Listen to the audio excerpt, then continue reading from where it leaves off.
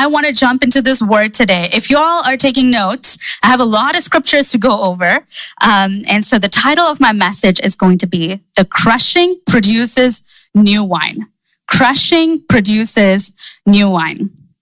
Amen. Crushing produces new wine. So I know we are in such a unique season in our church. There's been a lot of spoken and unspoken needs that has been shared.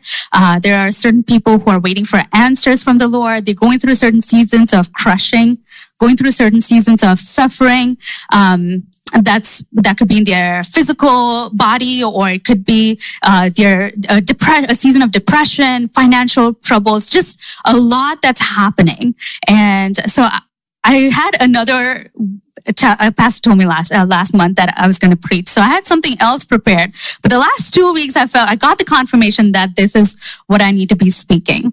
And so I'm just so ready to get this out. So what does that mean? So the question is, the age-old question that goes to every single person is, why does good things happen to why does bad things happen to good people? Because the obvious thing is you are a good, faithful Christian. When you're a good, faithful Christian, what's happening to me? Why is this suffering coming to me? God, why aren't you answering me? But the truth is that, you see the Psalms, you see David crying out, you see Job, you see the scriptures. If you just open up scriptures, you'll be able to tell that you're not the first person, right?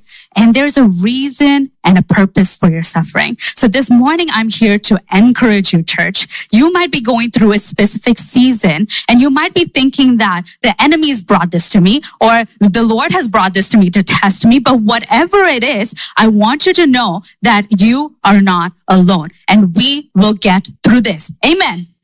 We will get through this. This too will pass. So to start off with, I want to start with 1 Peter chapter 4, verse 12 through 14. 1 Peter chapter 12, verse 12 through 14. Dear friends, do not be surprised at the fiery ordeal that has come on you to test you, as though something strange were happening to you. But rejoice in as much as you participate in the sufferings of Christ, so that you may be overjoyed when his glory is revealed. Dear friends, do not be surprised when you face fiery ordeals. That's a lot, okay? And then I want to go on to the next verse, which says, the next passage, which is James chapter 1, verse 2 to 3. James chapter 1, verse 2 to 3. Consider it pure joy, my brothers and sisters, whenever you face trials of many kinds, because you know that the testing of your faith produces perseverance. Consider it pure joy, my brothers and sisters, whenever you face trials of many kinds, because you know that the testing of your faith produces perseverance. There have been seasons in my life where I've gone through certain sufferings, and I feel like sometimes Christians can just give you a bunch of Bible verses and think that that's okay, and to me that's really frustrating, because as much as the word does work, I feel like that's just a cop-out. They have done their part, they've come and given you a Bible verse and be like, okay, be blessed with that, but that doesn't encourage somebody's soul. You need to follow that up with the actions, but the actions alone does not do anything. Because whatever kind words, whatever encouraging words you have for them, the word of God is what is going to transform this person.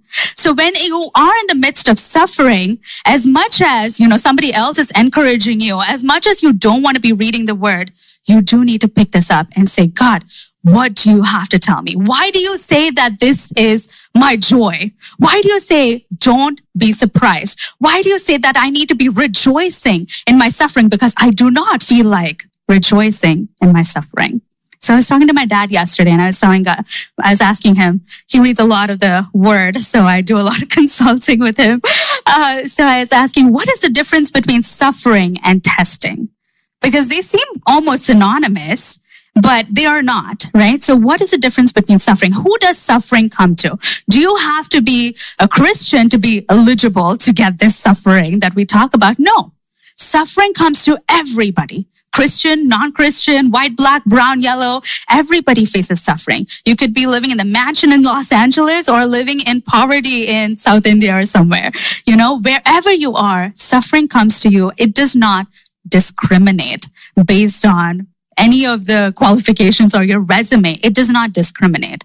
But suffering is relative because, you know, we as Western American Christians living in America in air-conditioned homes and our Wi-Fi services and microwavable dinners, we might think it's suffering to have COVID and be stuck in a house and not being able to go to the state fair, you know. But for the people who live somewhere else who are not able to afford a meal, they might consider this to be luxurious. So you can't compare somebody else's suffering. So you might be going through a struggle or a hardship here in America. Is that less than what somebody else is going through in their own situation? It's not. So don't compare one person's suffering to the other person's suffering, because it's not, and don't point out and demean the other person and say, oh, look at that person. His daughter walked away. His child is a wayward child. And don't point out at another person's suffering and mock at them, because listen, suffering knocks at everybody's door. So today it could be your child, or tomorrow it could be somebody else's, or the same problems could come to you. So be faithful, be compassionate, be empathetic, be kind, and show them grace when somebody is going through suffering. Don't be quick to give them a lot of the pat answers, because you know who is a classic example of suffering is the man named Job. Job went through a lot, and we'll get into that in a few minutes. But when Job went through suffering, he had a few friends who came around him, but they told him, it's because of your own fault. Maybe you did something wrong. And they tried to give him some answers. But what God wants you to do is just be there. As a good friend, if your friend is suffering, be there. Be available. Be available to your person, to the people around you. Be aware of who is going through something, because friends, there are people who are here who are suffering, you know, publicly, who have spoken needs, who have told us, hey, I'm going through this. I'm going through this pain. I need you to pray for me. But there are so many of us here who are suffering in isolation. There are so many of us here who think it's so embarrassing to share about our suffering that what if somebody thinks that I'm not a strong enough Christian? What about them?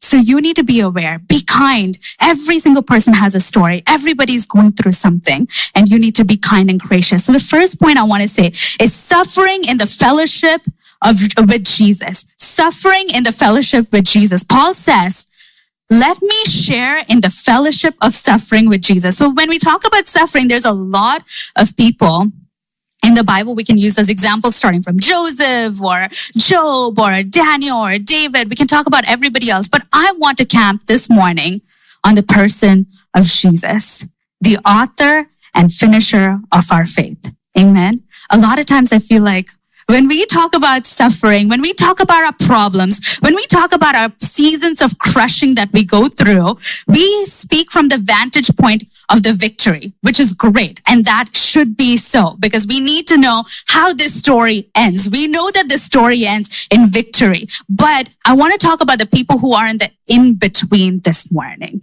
You know that you're going to have the victory. You know Sunday is coming. You know Jesus died and resurrected. You know that there is a victory in your situation. But right now, as you're going through this season, the pain is so much. The answers are unknown. You have no idea what to do. Should I be worried, God? Should I not be worried? Is this the right doctor to go to? Is this the right school that I need to go to? Is this the right, what needs to happen, God? There's a lot of unknowns. You don't want to be making mistakes and waste your life. So you want to be in the purpose of God, but yet in the search for God's purpose in your suffering, a lot of times we get lost in the details. So I want to talk about the people who are in the in-between. In my Sunday school class, I teach Sunday school for college kids on Thursday nights. So if any of y'all are looking for enrolling your college kids to my Sunday school, just talk to me after church. It's a really good Sunday school. We are about to get into Mark, the end of Mark, where we talk about the sufferings of Jesus, the death and resurrection of Jesus. And a lot of times when we as Pentecostal Christians, I think, we fast forward this passage to the resurrection. We are like, okay, yes, Jesus did all of this. And then we fast forward to the resurrection. But Mark and all of the other gospel writers, they all give a lot of real estate space in the Bible to the sufferings of Jesus. And why is that? Because I want to say that God wants us to know that he is with us. In the beginning of the week, Jesus entered into Jerusalem, and he had a big welcome party. He had people roll out the red carpet. They sang Hosanna. They sang praises. They thought he was the coming king. And yet at the end of the week, when he was at the cross, he was by himself. He was all alone. If you are suffering in your isolation, when you feel like everybody else has abandoned you, know that Jesus knows the pain of what it's like to be alone and isolated and abandoned in your suffering. And he does not leave you. My Jesus does not leave you. You might be in quarantine, but my Jesus is not afraid to come into your room. He does not need a PPE mask or equipment to come into your room to speak to you. You might not be able to speak to your family members or anybody else. You might be so far away and feeling so depressed and not knowing, God, how do I get through this? But my God walks into the hospital room. There is no prison door that is too hard for him to walk through. There is no hospital that's going to prevent him from walking into your room. Every situation is going to be addressed by Jesus. Whatever problem you're going through, Jesus is there. He will not abandon you. He will meet you in your cemetery. He will meet you in the court when you're fighting out some battles. He will meet you in your unemployment.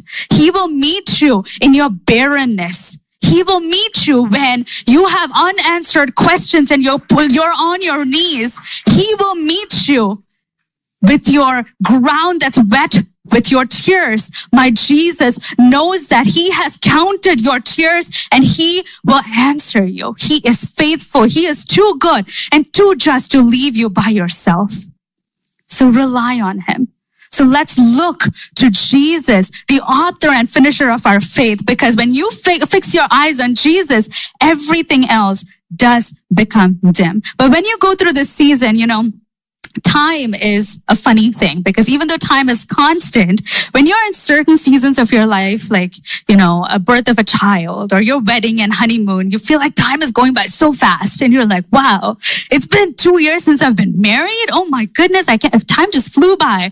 Does time fly by? No, it doesn't. It's a constant, right? Because there's so much excitement happening. But yet when you are suffering, you feel like time is at a standstill.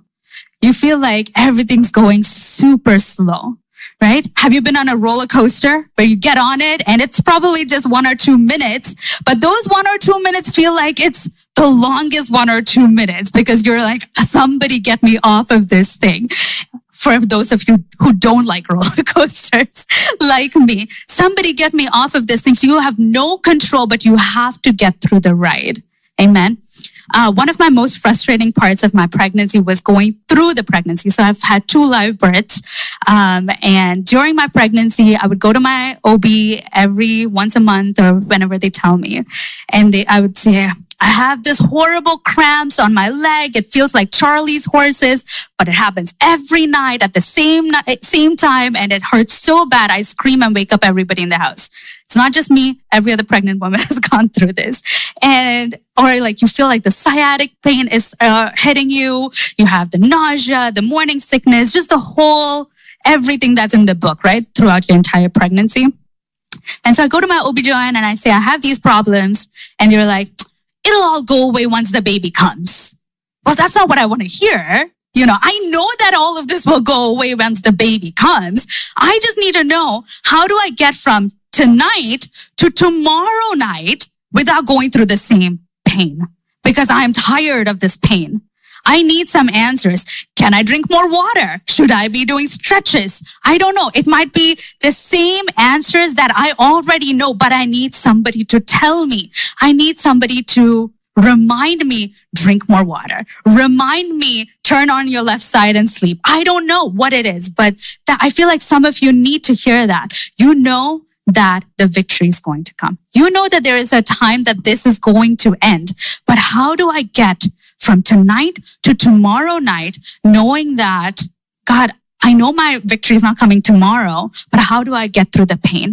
Because the pain is too deep. The suffering is too deep. And when you read about the joy and everything else, you're like, God, I understand all of that. But in the pain of the suffering, it's easy to talk about suffering to a person who's not gone through that. Right? From the outside, I can tell you, give you all the best advices, and I can say, oh yeah, I'll pray for you. Be joyful. Think about Jesus. He will give you the victory. It's easy for me to say that because I'm not in your shoes.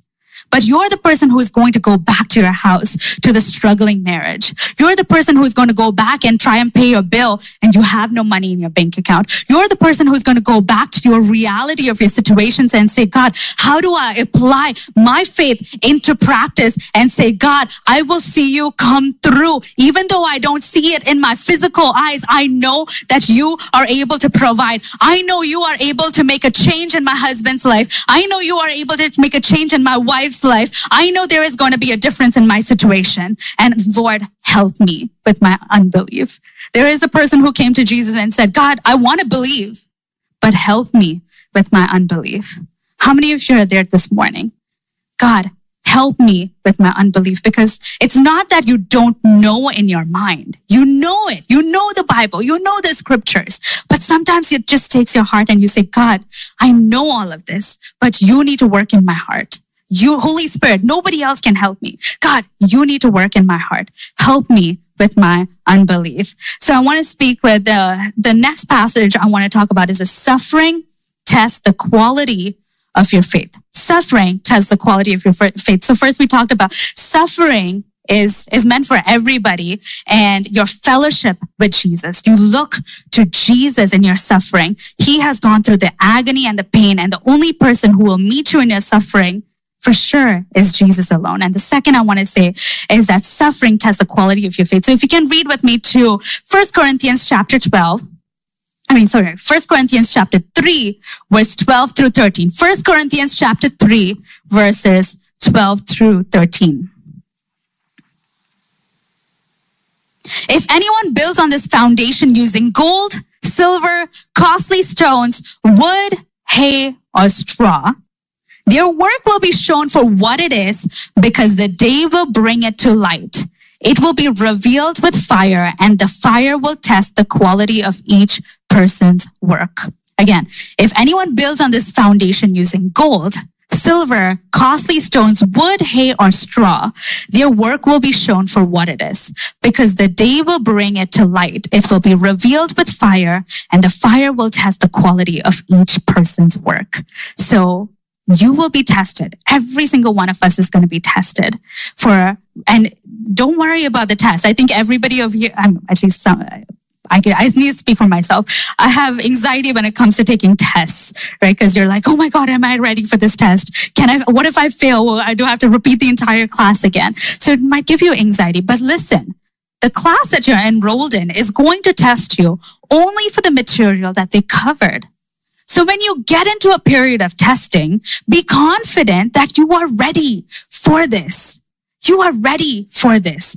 This is happening to you, and it's meant to happen to you, not to break you, but to build you up. What is the purpose of a test that a teacher gives? To know and to understand, where's my student at? How far is he developing in his class? What is his understanding and the comprehension of the material like? Do I need to go back and revisit some of the chapters? Because this is life, and life gets hard and the test is different. But if you do fail your test, don't worry, because the test will be on repeat and you will get to retake this test. It's an open book test. So you will be given the opportunity. But what it does, the purpose of the testing is to reveal what you're made of. Are you made of gold? Because what happens when you put gold into the fire, it purifies it. And what happens when you put hay in the fire or wood in the fire? It burns up. So what kind of Christian are you? How true is your relationship with the Lord? Is it deep enough, or is it surface level? Because if you're a surface level Christian, because sometimes when the altar calls are given these days, I think most popular preachers are like, all right, come to Jesus. Everything's going to be set free. There will be no problems. Your life is going to be smooth sailing, right? But what did Jesus say? Jesus's altar call was this: come to me, pick up the cross and follow me to the cross. That was Jesus's altar call. Jesus didn't promise a Rolls Royce or a Cadillac or a mansion. Jesus didn't promise any of that. He said, if you follow me, you will have troubles. He said, you will have pain. You will have persecution. Don't be surprised by it, you know? And so it reveals who you are as a Christian. What is really in your heart? What are you made of? And what it does is also that it'll strengthen you. Because when you come out of the testing period, you know now what you're capable of. You know, okay, I'm confident. I've covered this material. But listen to something, that when you go through the testing and you've passed the test, you go into your next phase of testing, you're required to remember the material you learned and you were tested on previously. You can't just be like, all right, I'm done with the test. My test of faith during the suffering was done. Okay, next test. What do I need to cover? It's the same material. You need to know that. And that's going to be taken to your next test as well. So I want to talk about our classic example with Job. Everybody knows the story of Job, but I'm not going to make an assumption. So Job was this person who lived a long, long time ago, pre-Moses, pre-Jesus, and he was a very wealthy, righteous, rich person who had 10 children, lots of property, and everybody thought he was a very honorable, respectable man. And the devil goes to the presence of God and says, hey, and God says, what have you been up to? What's up? And the devil says, nothing much. I'm just, walking around the world. And God says, have you considered Job? Have you met him yet? To me, that blows my mind. Why would God take the best of his best example and throw him at the feet of his enemy? Because you don't have a lot of good examples in this world. I mean, out of all the people in this world, Job was the only righteous, blameless person. And you would think God's going to kind of protect him because he doesn't want to lose him too. But God doesn't do that. God introduces Job to the enemy and says, what about him? Have you checked him out? And the devil says, oh, what about him? You have protected him, so he is not going to fall. He's not going to fail because you have cushion-coated everything. There's a bubble wrap around his life, right? And God says, okay, take the bubble wrap off. You can do what you want to do, except do not touch his life. God allows Job to go through a testing. But listen, God is not going to let Job be tested unless he was confident that Job would pass the test. Amen? God is not going to give you a test that he thinks that you're not able to pass. You will pass the test.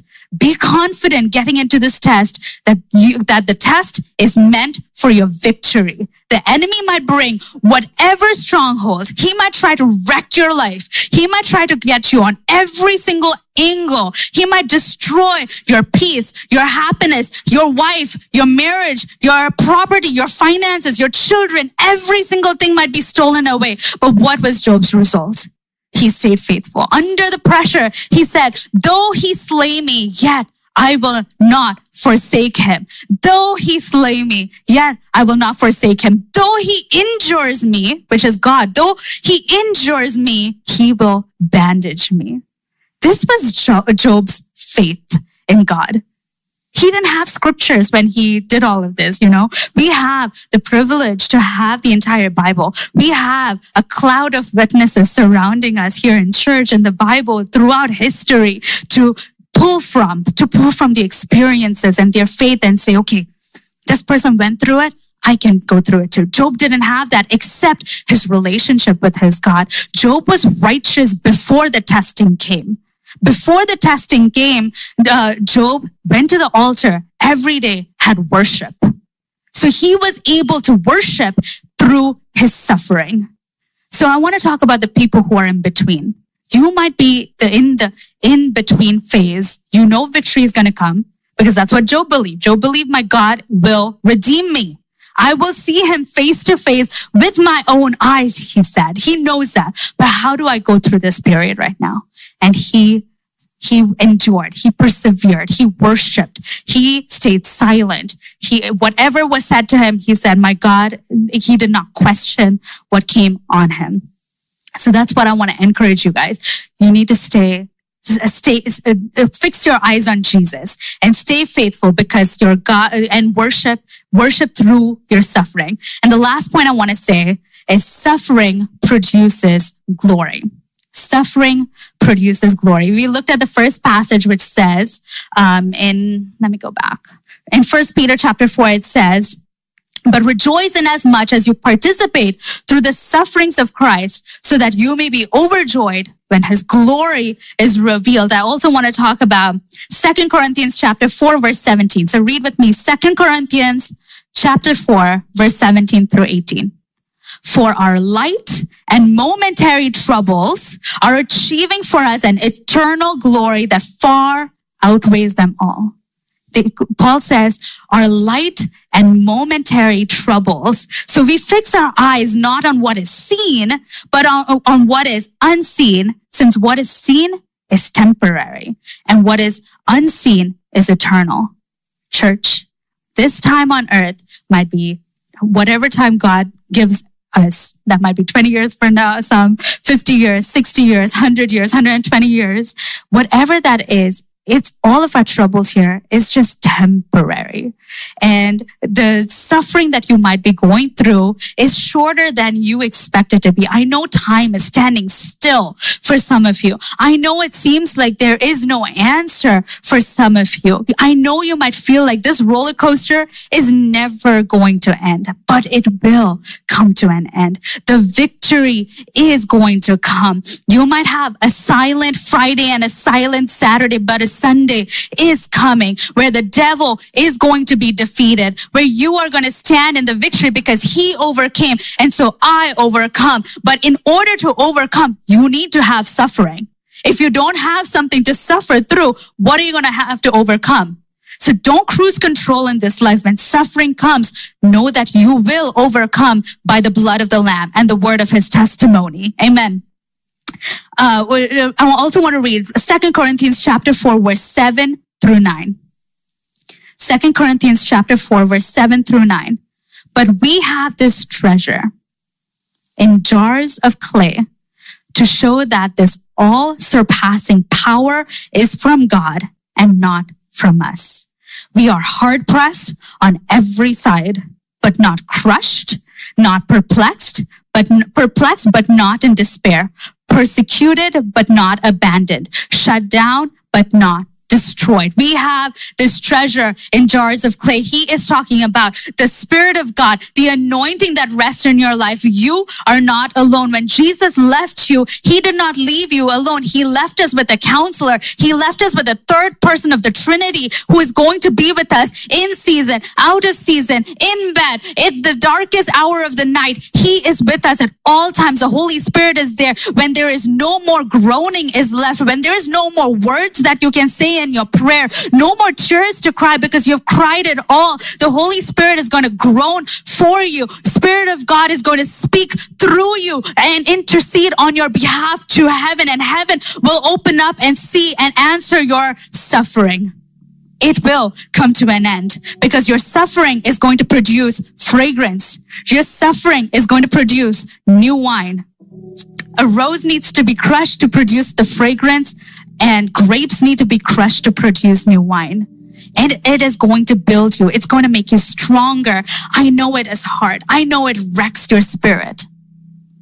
But stay faithful. Stay strong. You are not alone, and your church is with you. Jesus is with you. The word of God and the cloud of witnesses is around you to take you through, to see you through the other side. So church, I want to leave you with a moment of encouragement. What are you going through this morning? What is the thing that you're not sharing, that you're too embarrassed to share? Are you not asking for help from someone? Because listen, when Jesus took the cross, he could not bear the burden of his own cross. This is Jesus who did miracles right before that.